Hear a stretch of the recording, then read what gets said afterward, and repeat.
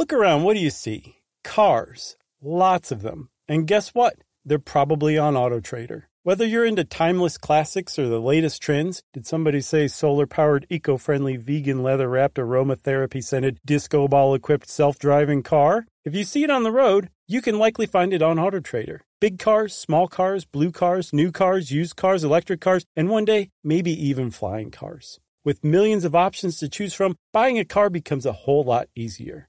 See it, find it, AutoTrader.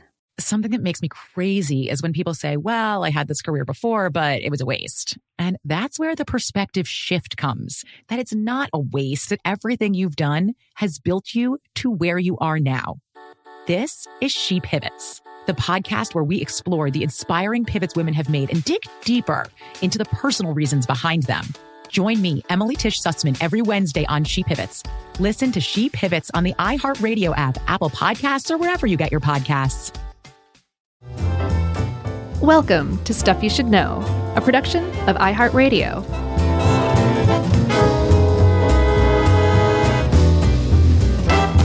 Hey, and welcome to the podcast. I'm Josh, and there's Chuck and Jerry's here too. And this is Stuff You Should Know, the ongoing, amazing, mind-blowing edition. You've been into this stuff lately. What's going on with you? I don't know, man. But yes, I'm definitely into it lately. It's weird. Approaching 50? Existential crisis? I don't know about crisis. Maybe more like pondering, existential pondering. I don't think it's a crisis yet. I've still got 5 years till 50, so give me time. Are you 45? I thought you were like 47. I'm 45 and 8/9. Yeah, you got time. Yeah, great. Thank you for that. But no, there's no like one thing that's making me say like, hey, when did humans become conscious? Or when did humans become intelligent? Or what do we do if aliens come down? Like for some reason, it's just maybe a little more appealing to me than it has been in the past lately. I don't know. But yes, I'm definitely into this kind of thing right now. And this stuff, what we're going to talk about today, it's based on a How Stuff Works article that Robert Lamb wrote. And I'm not at all surprised that Robert Lamb is into this. But I just want to note that I've heard about this years and years and years ago and have been meaning to do an article or an episode on it.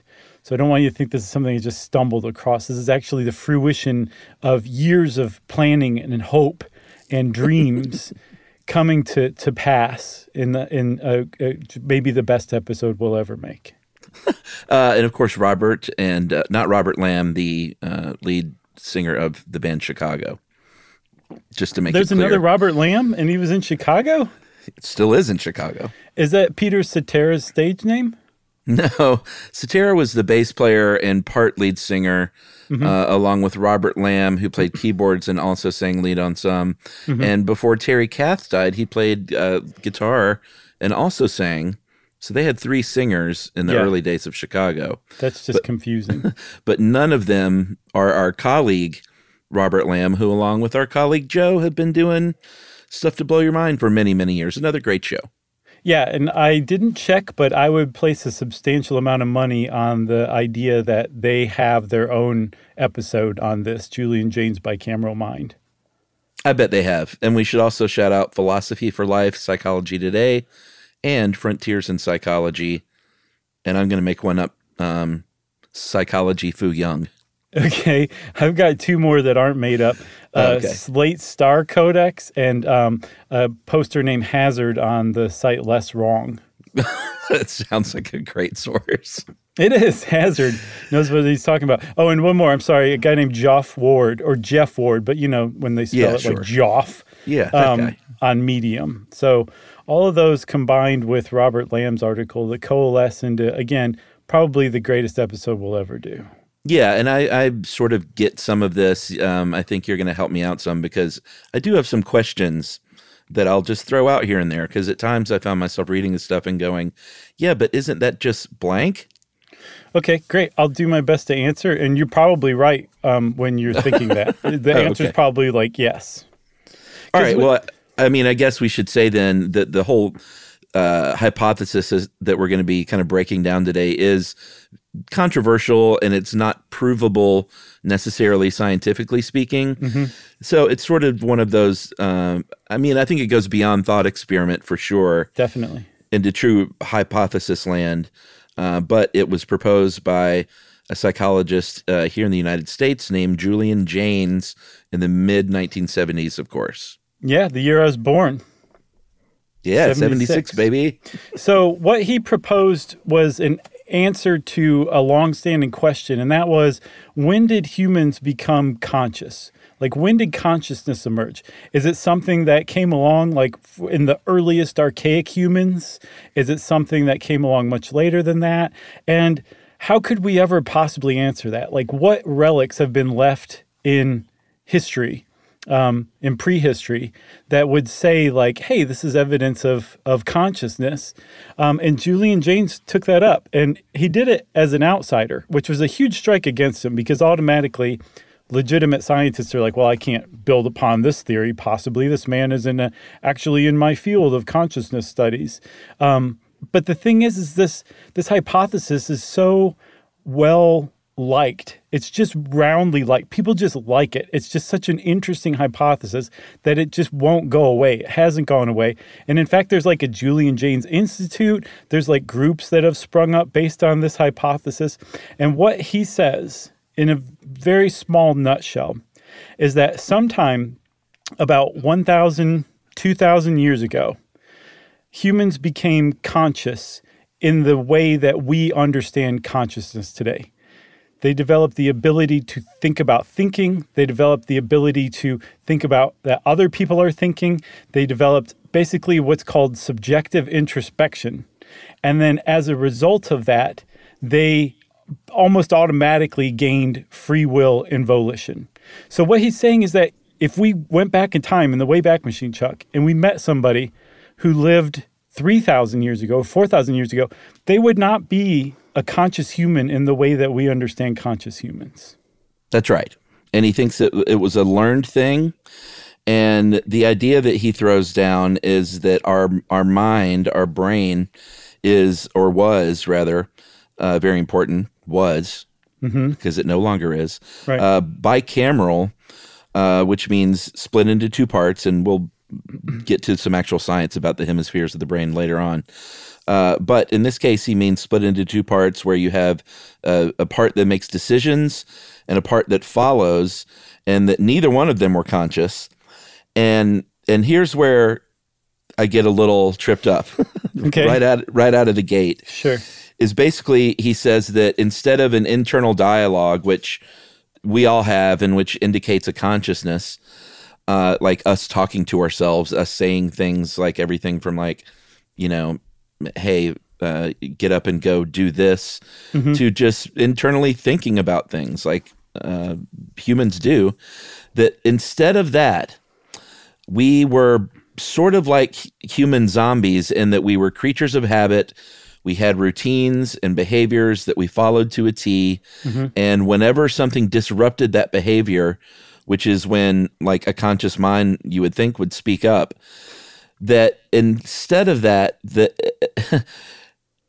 an external agent, in this case, they thought they were gods, would enter their brain and create an auditory hallucination. Yeah, and that they unquestioningly obeyed that auditory hallucination, and that's what helped them get through novel situations that they didn't have like basically a prescribed script for, a mindless automatic thing. Something new came along that got in their way. This God would speak to them and say, go around that rock. It wasn't there yesterday. Don't worry about it. Just go around it. And it could be one of their gods. It could be an ancestor guiding them. I think I think the Sumerians maybe made reference to angels walking beside them. Or, and this is really important later on, it's a big part of Jaynes' hypothesis, it could be your local ruler, the divine king who's in charge of you and everybody else that you know and love and have ever lived among. It could be that person guiding you in your life too. And the idea is these people heard this in the same way, like you said, that we hear our own internal dialogue, but they never chalked it up to themselves. It was always coming from the outside. All right, well, here's, I guess, where I have my first issue kind of grasping this, is there were no gods speaking to them and guiding them. This was just their internal dialogue. They just didn't know it yet. Yes. There was no gods. But to them, and this is a really important point, to them, it definitely was a god talking to them or an ancestor talking to them. And in the same way that if an actual god got into your brain and like was speaking to you and you responded to it, if you could have looked at their brains lighting up, presumably in like a wonder machine, it would respond the same way. So it was entirely real to them. In the same way that a placebo effect has real effects on your body, this would have been the same thing. And then in addition to that, it was culturally supported. Everyone that they knew believed the same thing, that the gods were talking to them. And so like that just lent support to this idea so that no one questioned it. It was just, that's the way it was. Well, so this, I guess, brings me to, let me macro this out a little bit in my own dumb brain. And it may just be 21st century person thinking that I'm engaging in. But if the idea is that before this, there was no consciousness, but what we're really saying is there actually was consciousness. They just didn't recognize it as such. Is that the whole point, was that if you do not recognize it as consciousness, therefore you are not conscious? Yes, because you're not experiencing consciousness in any way that we would recognize as you being conscious. You're just kind of, Julian Jaynes referred to it. I see what this guy's doing now. Okay, so but the thing is there's like a lot of scholarly discussion on like, okay, what did Jaynes mean exactly? How literal was he? Because he used words like automaton. He never called them zombies. Other people called them like zombies. But they didn't. No one talked about zombies back then, hardly. No, that's true. But, Evil Dead Living Dead, Night of the Living Dead had come out by then, I think. Yeah, but it wasn't like today. Okay. You know what I'm saying? No, I know. They're definitely overdone automatons. Today. So he called them automatons, and it's essentially the same thing, that they just behaved automatically. They didn't stop and think about how they felt. And this is really important too, Chuck. Of course, they still had feelings. They had feelings about the people that were in their kin group. They had feelings about their local ruler. They had feelings about, stubbing their toe. It's not like they just had no inner life whatsoever. It's that they didn't reflect on their inner life. They didn't think about thinking. They didn't have what we would recognize as consciousness. And in the terms that Jaynes is describing consciousness, which is a really narrow definition of consciousness. And then on top of that, he also goes to great lengths to say, hey, I understand that you're going to get all up in a tizzy that I'm saying that these people weren't conscious. I'm not talking about consciousness in general. And I think that you overestimate just how much consciousness makes up our lives. Okay. How about we take a break? Okay. I'm going to go rip a bong. Kidding. We'll take a break. We'll come back and we'll talk about lots of other stuff right after this. Learning things with Chuck and Chuck. All the things stuff you should know. Something that makes me crazy is when people say, well, I had this career before, but it was a waste. And that's where the perspective shift comes, that it's not a waste, that everything you've done has built you to where you are now. This is She Pivots, the podcast where we explore the inspiring pivots women have made and dig deeper into the personal reasons behind them. Join me, Emily Tish Sussman, every Wednesday on She Pivots as I sit down with inspiring women like Misty Copeland, Brooke Shields, Vanessa Hudgens, and so many more. We dive into how these women made their pivot and their mindset shifts that happened as a result. It's a podcast about women, their stories, and how their pivot became their success. Listen to She Pivots on the iHeartRadio app, Apple Podcasts, or wherever you get your podcasts. The Big Take from Bloomberg News brings you what's shaping the world's economies with the smartest and best-informed business reporters around the world. Western nations like the U.S. and Europe. Mexico will likely have its first female president. And then you have China. And help you understand what's happening, what it means, and why it matters. He'll get his yo-yos to Europe in time. But the longer this drags on, the more worried he's getting. They knew that they needed to do this as fast as they possibly could to get a drug on the market as fast as they could. I'm David Gura. I'm Sarah Holder. I'm Saleha Mohsen. We cover the stories behind what's moving money and markets. Basically, everyone was expecting, if not a calamity, certainly a recession. But the problem is that paperwork, as our reporting showed, is fake. As someone who's covering the market, I'm often very worried about an imminent collapse. So I'm thinking about it quite often. Listen to The Big Take on the iHeartRadio app, Apple Podcasts, or wherever you get your podcasts. I'm Saleha Mohsen, and I've covered economic policy for years and reported on how it impacts people across the United States. In 2016, I saw how voters were leaning towards Trump and how so many Americans felt misunderstood by Washington. So I started The Big Take DC. We dig into how money, politics, and power shape government and the consequences for voters. It's an election year, so there's a lot of focus on the voters that TikTok is reaching. The initial reaction is like, oh, things are looking so resilient. I don't want to be too pessimistic, but I just don't see the political will down in Washington right now to change their tune. I think the American electorate has been signaling that it expects a rematch of the 2020 election. These are unprecedented times. With new episodes every Thursday, you can listen to The Big Take DC on the iHeartRadio app, Apple Podcasts, or wherever you get your podcasts. I never thought I'd take my 3 young kids to Sicily to solve a century-old mystery. But that's what I'm doing in my new podcast, The Sicilian Inheritance. Join us as we travel thousands of miles on the beautiful and crazy island of Sicily, as I trace my roots back through a mystery for the ages and untangle clues within my family's origin story, which has morphed like a game of telephone through the generations. Was our family matriarch killed in a land deal gone wrong? Or was it by the Sicilian mafia? A lover's quarrel? Or was she, as my father believed, a witch? Listen to The Sicilian Inheritance on the iHeartRadio app, Apple Podcasts, or wherever you get your podcasts.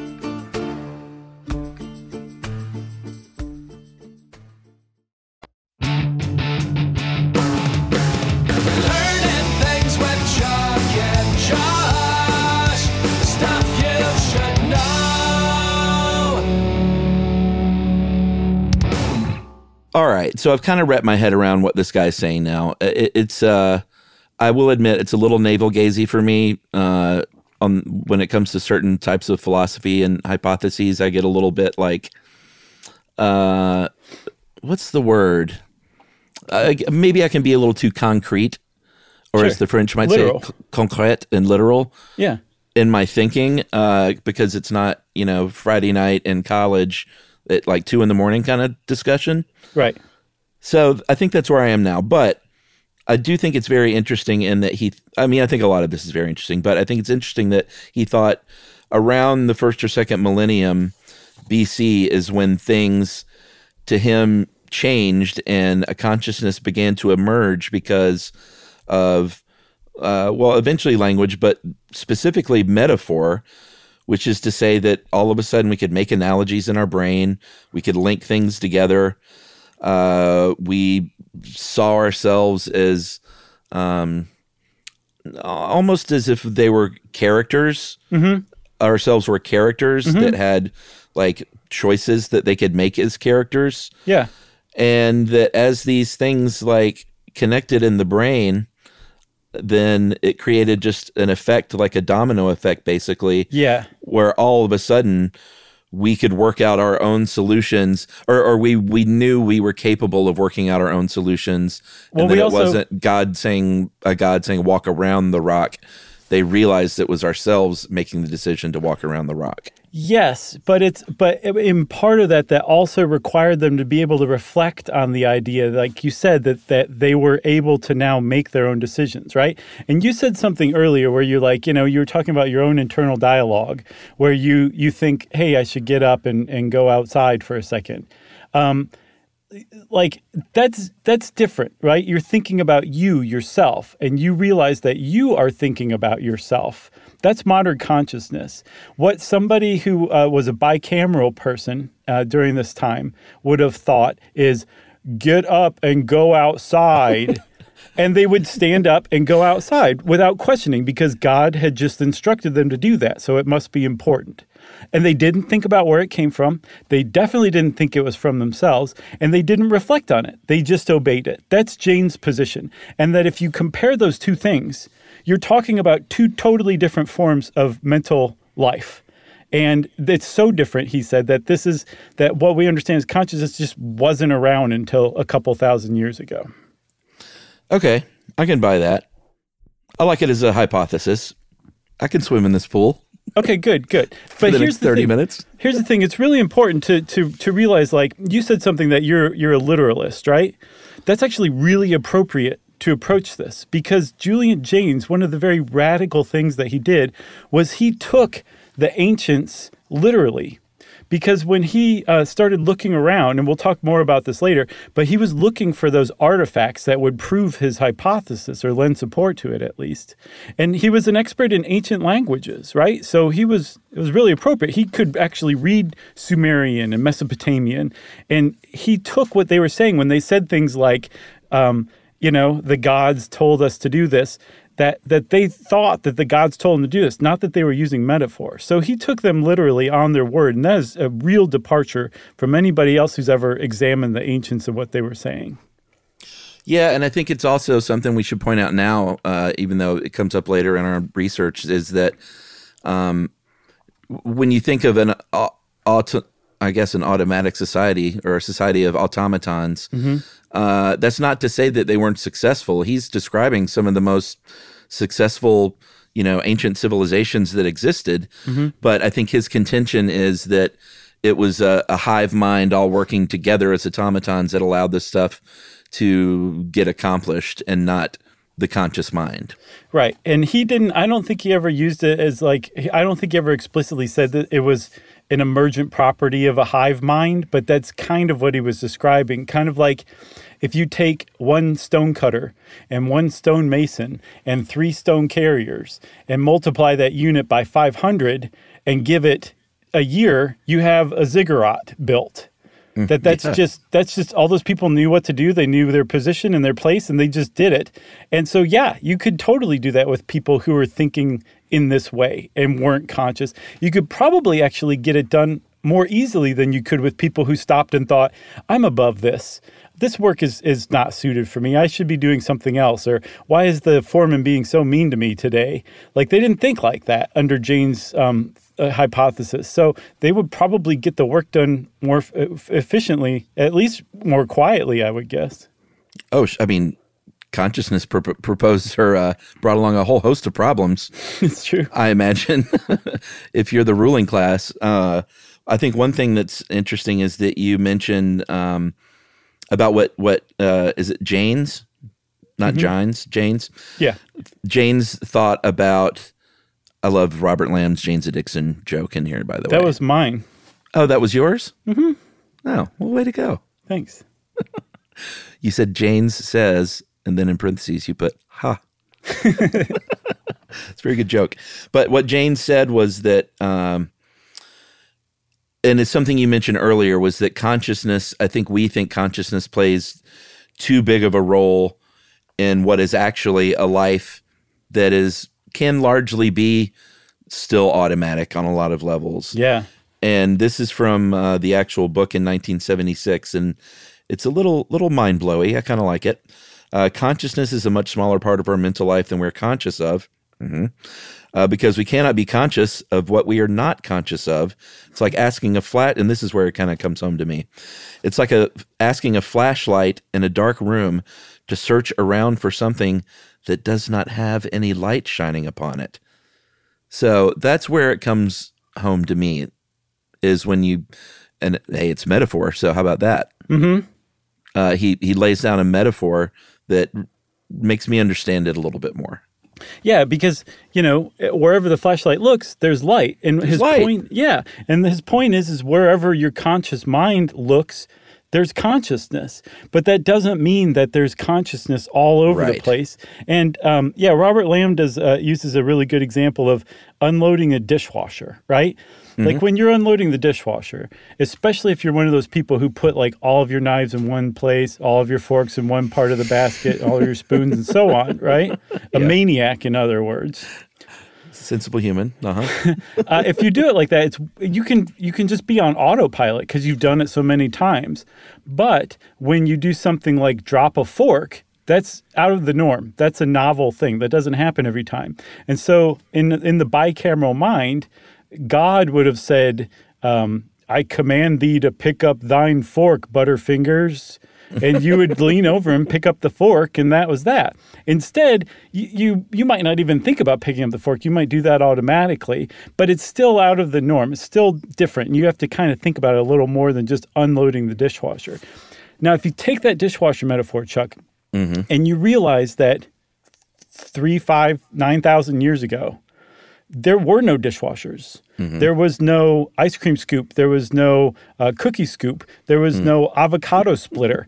There was nothing like that. Wait, what's that? Is that a thing now? Yeah, you don't know. You don't have one of those? No. Oh, I'll send you one. You're missing out. It's a multi-tool for cutting avocados, getting the pit out, and then slicing them as you scoop them out. Okay. They're essential, as a matter of fact. All right. I do pretty well with my knife, but I would love to see one of these. Okay. I'm going to get you one for Christmas. All right. Okay.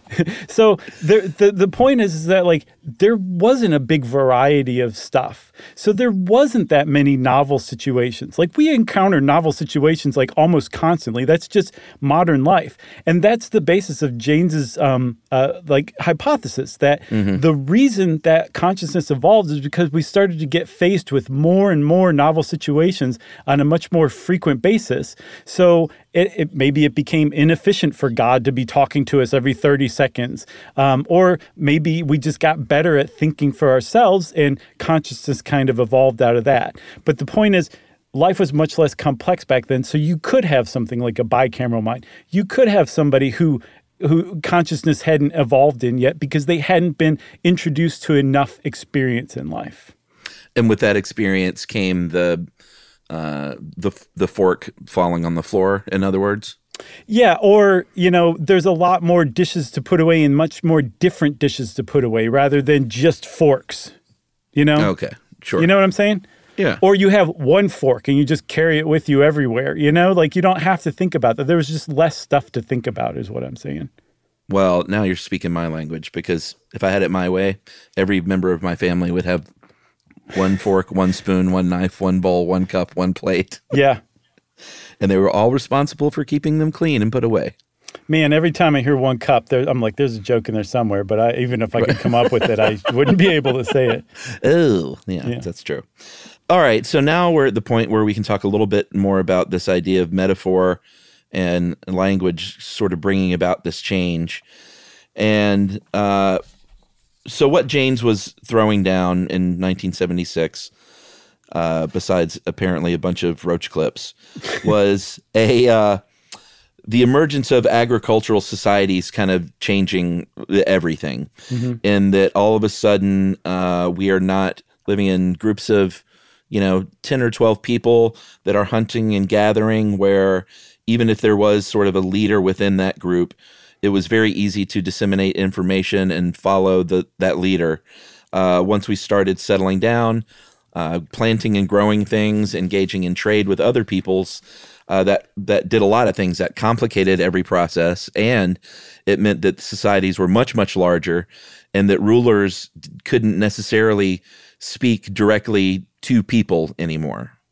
Yeah. So the another part not to specific people, like they could lay down an edict and that would get disseminated, in other words. Right. So like I've read before, back when I was an anthropology student, that hunter-gatherer bands usually numbered no more than 30 people. Like that was the absolute max. Yeah. And once you reached that, you'd split off into 2 different bands.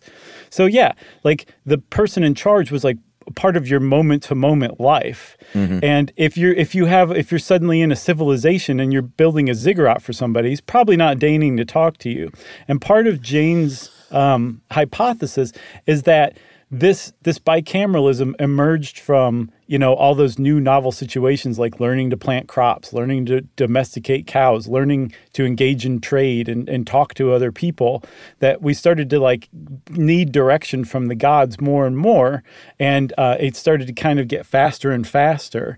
But in the meantime, it was a form of social control, because one of the people you could think was talking to you was that local ruler who you were building the ziggurat for. So that would be a way to keep an increasingly large population in check.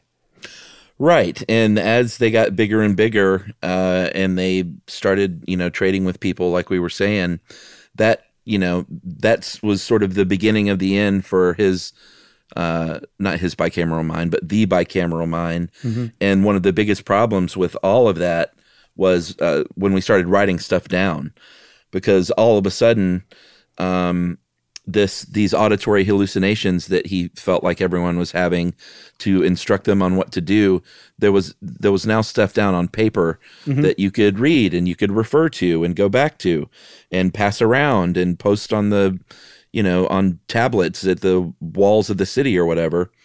And that was, all of a sudden you weren't waiting around for a god to tell you what to do. You could just go read that tablet.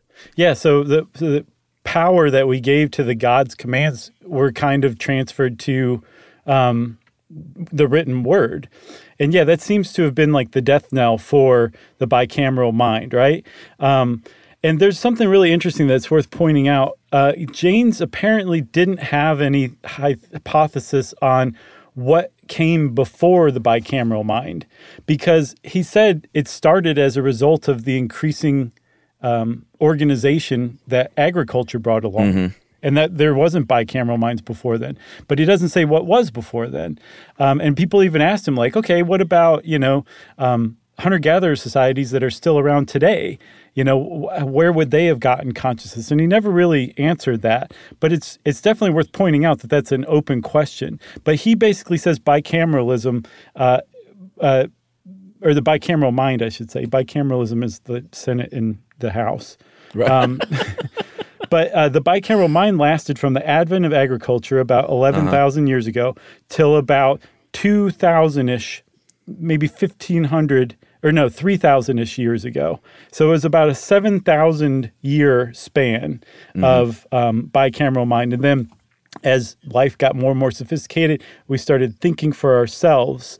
And what he says is that language, and in particular the written word, but also language got more and more sophisticated. And as it got more sophisticated, there was more of a potential for us to start thinking in metaphors. And metaphors, as you said, is the basis of consciousness and the way we think in Julian Jaynes' mind.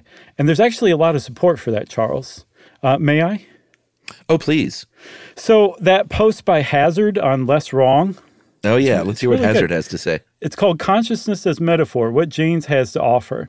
And what Hazard says is that, Hazard just puts out like a paragraph from like an economic report.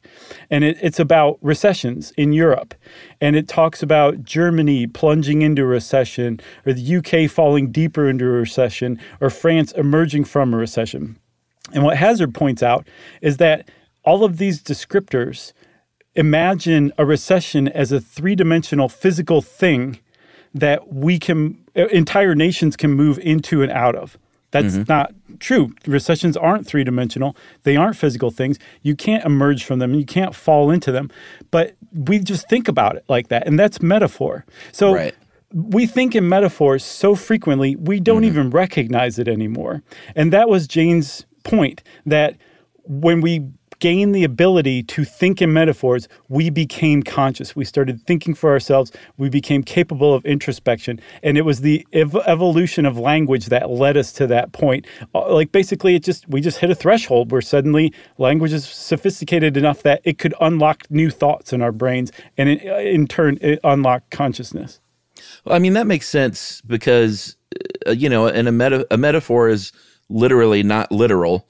And if that was not a thing yet, then it jibes with the whole notion that everything they were doing was very literal up mm-hmm. until that point. Yes. And that would have been a pretty seismic shift if you can compare like with like, all of a sudden. Yeah, and you even see this in like movies that are trying to emphasize how backwards or back in time, some group is. And they emphasize it by having that group take everything literally, usually to comic effect. Like in Kingpin, when Randy Quaid was an Amish person, right? Yeah. He took everything literally, and it was hilarious. Hilarity ensued. But it was also to demonstrate how just simple and behind he was. He couldn't engage in metaphors. He didn't think like that. That's actually based on, I don't know whether on purpose or not, but that's based on Julian Jaynes' hypothesis. Yeah, and you know what? That's a nice segue to children, because when you have a human child, it's very funny to see how literal they are for those first years. Yeah. And that they don't understand metaphor. They certainly don't understand things like sarcasm. And you have to change the way you talk to little kids because they do take everything so literally and think so literally. And children are referenced with Jaynes, the idea that I think what age, like kids up until the age of 5, basically, don't really have much of a human consciousness. And the idea that children are just little narcissists walking around is a fun joke, but it's true because they don't know that other people think differently than they think up until about the age of 5. They don't realize there are other lines of thought and ways of thinking and ways of feeling about things, right? That other people have. Exactly. That's what's called theory of mind, right? And on Slate Star Codex, Scott Alexander went to great lengths to basically say that Julian Jaynes using the term consciousness just really muddied the waters unnecessarily. And if he had just used theory of mind, it would have made a lot more sense. And Scott Alexander makes a really good case for it. And that's kind of what he's pointing out is, it's possible that because you learn, you're not born with it. You learn it through experience. It just kind of evolves in you as you grow as a person and experience more and more novel stuff and interact with people more. Almost like a microcosm of what happened in civilization a few thousand years ago. Yeah. You gain theory of mind. So the fact that you can learn and that you do learn something that integral to consciousness really supports the idea that maybe consciousness as we understand it was learned. It did evolve. It was an emergent property of an increasingly sophisticated language. It's a fascinating thing to see happen in a child's life, to see these little light bulbs come on seemingly out of nowhere, but you realize it is, very much a learned thing. Man, I'll bet. Very fascinating. All right, I say we take a break and we'll talk a little bit about just some other fascinating stuff when we get back right after this. Learning things with Chuck and Chuck. Learning all the things. Stuff you should know.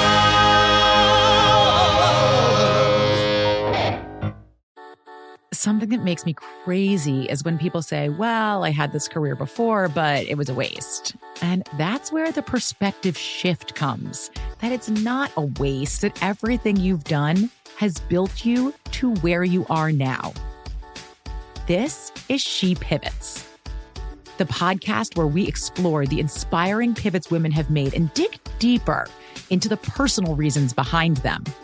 Join me, Emily Tish Sussman, every Wednesday on She Pivots as I sit down with inspiring women like Misty Copeland, Brooke Shields, Vanessa Hudgens, and so many more.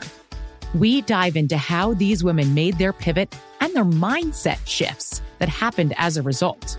It's a podcast about women, their stories, and how their pivot became their success. Listen to She Pivots on the iHeartRadio app, Apple Podcasts, or wherever you get your podcasts. The Big Take from Bloomberg News brings you what's shaping the world's economies with the smartest and best-informed business reporters around the world. Western nations like the U.S. and Europe. Mexico will likely have its first female president. And then you have China. And help you understand what's happening, what it means, and why it matters. He'll get his yo-yos to Europe in time. But the longer this drags on, the more worried he's getting. They knew that they needed to do this as fast as they possibly could to get a drug on the market as fast as they could. I'm David Gura. I'm Sarah Holder. I'm Saleha Mohsen. We cover the stories behind what's moving money and markets.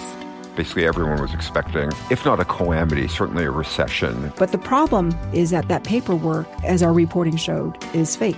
As someone who's covering the market, I'm often very worried about an imminent collapse. I'm thinking about it quite often. Listen to The Big Take on the iHeartRadio app, Apple Podcasts, or wherever you get your podcasts. I'm Saleha Mohsen, and I've covered economic policy for years and reported on how it impacts people across the United States. In 2016, I saw how voters were leaning towards Trump and how so many Americans felt misunderstood by Washington. So I started The Big Take DC. We dig into how money, politics, and power shape government and the consequences for voters. It's an election year, so there's a lot of focus on the voters that TikTok is reaching. The initial reaction is like, oh, things are looking so resilient. I don't want to be too pessimistic, but I just don't see the political will down in Washington right now to change their tune. I think the American electorate has been signaling that it expects a rematch of the 2020 election. These are unprecedented times. With new episodes every Thursday, you can listen to The Big Take DC on the iHeartRadio app, Apple Podcasts, or wherever you get your podcasts. I never thought I'd take my 3 young kids to Sicily to solve a century-old mystery. But that's what I'm doing in my new podcast, The Sicilian Inheritance. Join us as we travel thousands of miles on the beautiful and crazy island of Sicily, as I trace my roots back through a mystery for the ages and untangle clues within my family's origin story, which has morphed like a game of telephone through the generations. Was our family matriarch killed in a land deal gone wrong?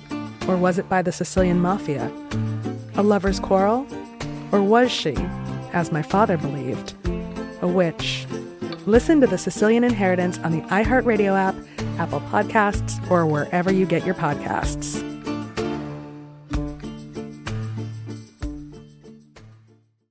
Learning things with Chuck and Josh. Stuff you should know.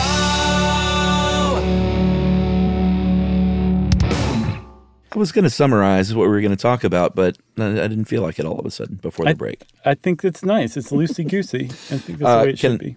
Can I talk about one of my favorite parts of this hypothesis? Definitely. Is we're kind of jumping around now, but jumping back to where we talked about writing things down all of a sudden. Mm-hmm. It was around here in human history that there was a collapse of societies in the Mediterranean, around the Middle East. It was called the Late Bronze Age Collapse. And it didn't take that long. And it meant like these very advanced sort of societies in a matter of decades, a number of them, a lot of their culture was lost. They called it, in fact, the Greek Dark Ages. And it lasted for hundreds of years. Mm-hmm. And jibing with this was when humans started to lose, and it kind of all makes sense that they were losing with the written word, with metaphor and language coming along. They were losing this voice as a god. They felt like they were losing their gods because all of a sudden the gods were silent to them. They weren't speaking to them in their mind because they were gaining consciousness. Mm-hmm. And here's where it gets super interesting. Jaynes has a hypothesis that says it's about here where the organized religions that we know today were born out of a kind of nostalgia, basically, for these gods that left them. Right. Yeah. I think that idea is really interesting. It is. And I mean, the timetable really jibes. And it is really interesting that late Bronze Age collapse happened when it did. But the idea is not just nostalgia, but also desperation. Yeah. Because these people had guidance. They didn't have to think. And this poor set of generations over a few hundred years are maybe some of the most pitiful humans that ever lived. Yeah. Because they went from just knowing what to do because the gods told them what to do to having no idea what to do because their gods had abandoned them. And they as a result of that, they started forming religions. They started, beseeching the gods to give them a sign. This is when oracles started to become a thing. Prophets started to become a thing. Superstitions, like omens, grew. Like there was a Sumerian omen. If a horse comes into your house and bites you, you will soon die and your family will soon be scattered. Stuff like that, right? So this didn't exist before because the gods were in charge of everything. Now they were suddenly gone. And I just think it must have been really pitiful and dark to live through that time. Yeah. I mean, they were lost, I guess, as a people. Yeah, and I mean, that was figuratively they were lost, but literally too, because that late Bronze Age collapse, they think, was brought on at least in part by climate change and probably invasion. There's this mysterious group called the Sea Peoples that seem to have overrun different cultures. And so, like, culture after culture would fall, those people would become refugees, descend upon another culture, end up pushing that to the breaking point. That culture would fall. It was just like a domino effect of collapsing cultures all at once. So they really felt like the gods had abandoned them, like they'd angered them or something like that. They were genuinely lost. So what Jaynes did to help support his hypothesis, which makes sense, was to go back and look at literature of the time and see if it sort of supported this. I know one of the things he wrote a lot about in his book in 1976 was Homer's Iliad, because he's kind of like, here's proof right here. I mean, if you look at the Iliad, they were basically automatons. They just listened to the gods and did what the gods said, and they substituted like the words that we would use to substitute in for the Iliad to indicate consciousness just weren't there. Right. So they were more like physical descriptors, like my belly was quivering or my heart was fluttering or something like that, not I think the example that's used is fear-filled Agamemnon's mind. Yeah. And, well, there wasn't a mind, so they would describe fear in other physical terms, right? Like a stomachache. Yeah, and that it wasn't until later on when new translations were coming along that people who were now conscious turned the stuff into metaphor. And Jaynes is saying they didn't mean it as metaphor before. They meant it as literally, and they didn't have descriptors for minds. And when they say the gods were guiding them along, they meant it literally. And he was saying that the Iliad in particular started to be written about 1100 BCE, and then around 700 BCE, it was like in its form that we see it today. But along the way, it was kind of added to, and it was written during the transition from bicameral mind to modern consciousness. So he sees it as basically a document that traces that transition. Yeah, very interesting. There was some other stuff too, right? Literature-wise? Yeah, so that wasn't the only one. He also found in some of the religious texts, like evidence that people felt like God had abandoned them. There's a Mesopotamian poem called the Ludlul Bel Nemeki, and it says, "My God has forsaken me and disappeared. My goddess has failed me and keeps at a distance. The good angel who walked beside me has departed." And again, most other scholars would say there's something happened. This guy was blue. He was in a funk. Who knows? But it's all metaphorical. And Jaynes is saying, no, this guy had God talking to him. Now he doesn't anymore. So should we talk a little bit about actual science here with the brain? Yeah, I think so. Because this is something we've covered before in the past when we talked about alien hand syndrome. Oh, is that where it came up? From a gazillion years ago. There was evidence that when there were certain epilepsy patients where it was so severe that they would sever the corpus callosum, undergo a corpus colostomy. And the corpus callosum is basically the thing that makes the two hemispheres of the brain communicate with one another. And with alien hand syndrome, I think they found that it could be brought on by this surgery where all of a sudden the left arm was doing something and without being told to do it by the right brain. And they have Jaynes, I think, or people since Jaynes. Was it Jaynes or was it just people trying to sort of prove his theory? I think that people saw these experiments as support for Jaynes's theory. Okay, so they looked at these surgeries, these corpus colostomies, and they're called split brain patients, basically, where they, after the surgery, it's not like they felt all out of whack. They felt like a regular, whole human being. But they learned that there were these little things that would pop up where a hemisphere would take an action based on this information that it didn't have access to. And the example they gave was if they instructed the right hemisphere to just walk to the kitchen, and they would get up and walk to the kitchen, but they would say, hey, why did you get up and walk to the kitchen? The left hemisphere, the language dominant hemisphere, is the only part that can respond to that. But the left hemisphere doesn't know why it got up. And the really fascinating part is that they wouldn't say, well, I don't know. I'm not sure why I just did that. I just did it. They would make something up on the spot and say, I felt like getting up and going to make a bowl of cereal. Right. And it's almost like we had this natural instinct to BS somebody when faced with a question that we can't answer about why we did something.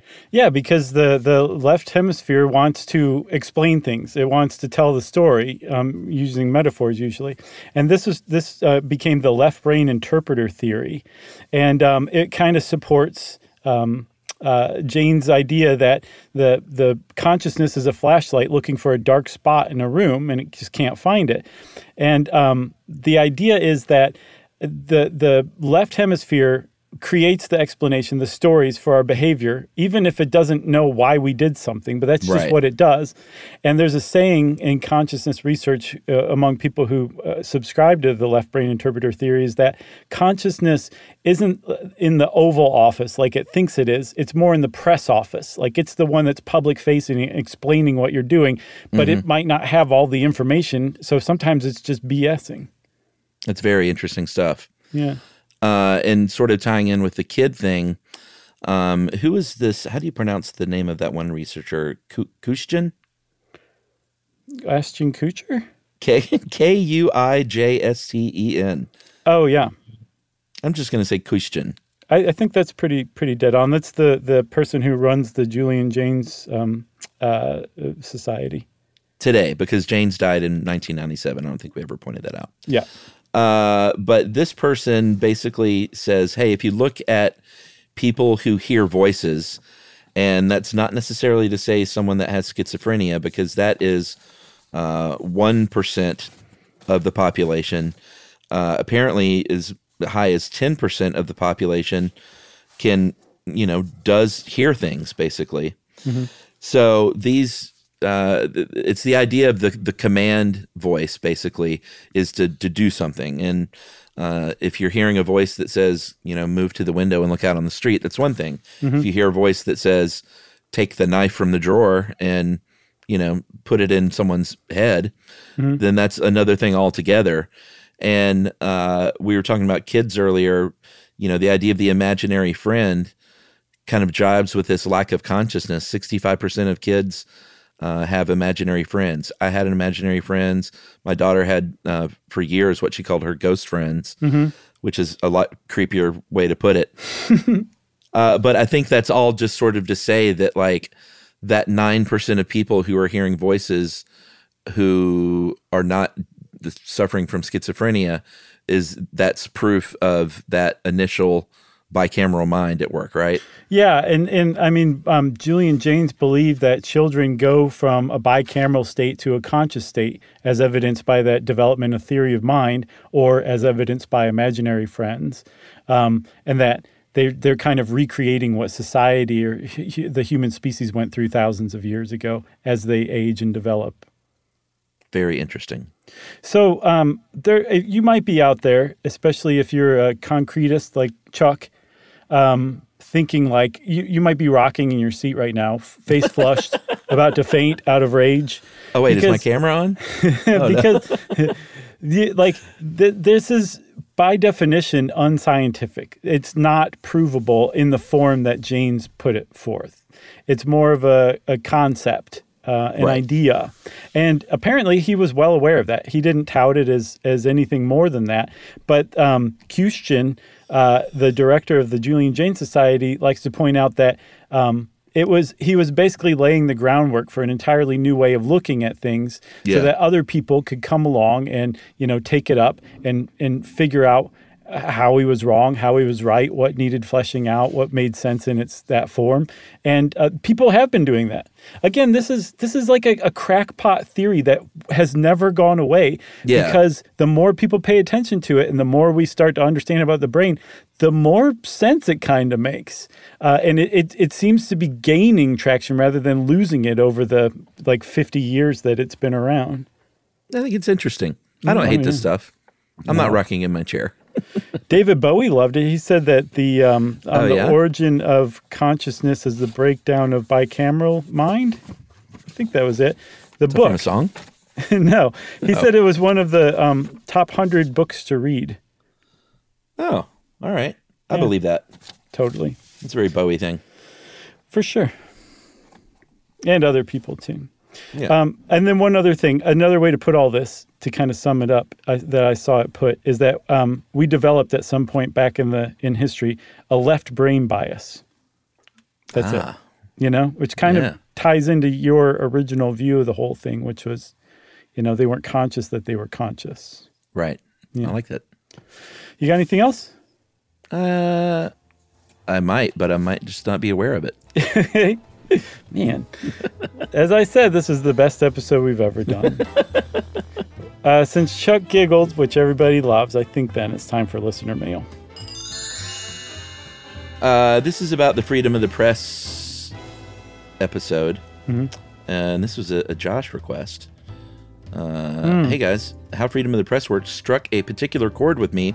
I used to work as a science teacher, but was finding more and more students were being duped by pseudoscience on the internet and weren't being provided the tools to recognize this. So I did a master's in library and information science and now a school librarian on a mission to vanquish disinformation. Awesome. While I've included the topic of journalism in terms of approaching news critically, as with any online source of information, your recent podcast on how freedom of the press works really inspired me to put forward more information and content about media freedoms and the risks for journalists.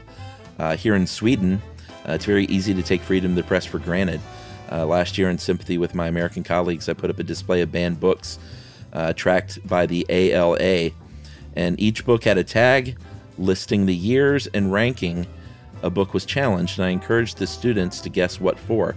It led to a lot of really good, I love this experiment with students. Led to a lot of really good discussions. Many students hadn't realized the scale of how many books had been banned or challenged, were horrified to see their own favorite books on display, and were also shocked by the justification, as are we always. Yeah. Now that COVID restrictions are being lifted, I'm very much looking forward to taking students to the world's first library of censored books, the Dawit Isaak Library in the Malmö Archives. There's an umlaut. Yeah. So that students can see the extent of limitations on the press and media freedoms around the world. Thanks again for the fascinating show and all-around amazing series. Kind regards, Medvängliga Hälsningar. That is must just be a salutation in Swedish. That comes from Ms. Alice Antonsen. She, her, hers. Thank you, Alice. That is amazing. I'm so glad we got to that listener mail because I've been proud of that person for a very long time, ever since that email came in. Totally. How about Sweden, huh? Keeping the American dream alive. I love it. And Chuck, also, before we sign off, there's something I've been meaning to address that you said earlier. You said you have a dumb brain. No, you don't. Did I say that? Yeah, you did. Okay. So if you want to get in touch with us like Alice did and show the world what a hero you are, we would love to hear that kind of thing. You can email us to stuffpodcast@iheartradio.com. Stuff You Should Know is a production of iHeartRadio. For more podcasts from iHeartRadio, visit the iHeartRadio app, Apple Podcasts, or wherever you listen to your favorite shows.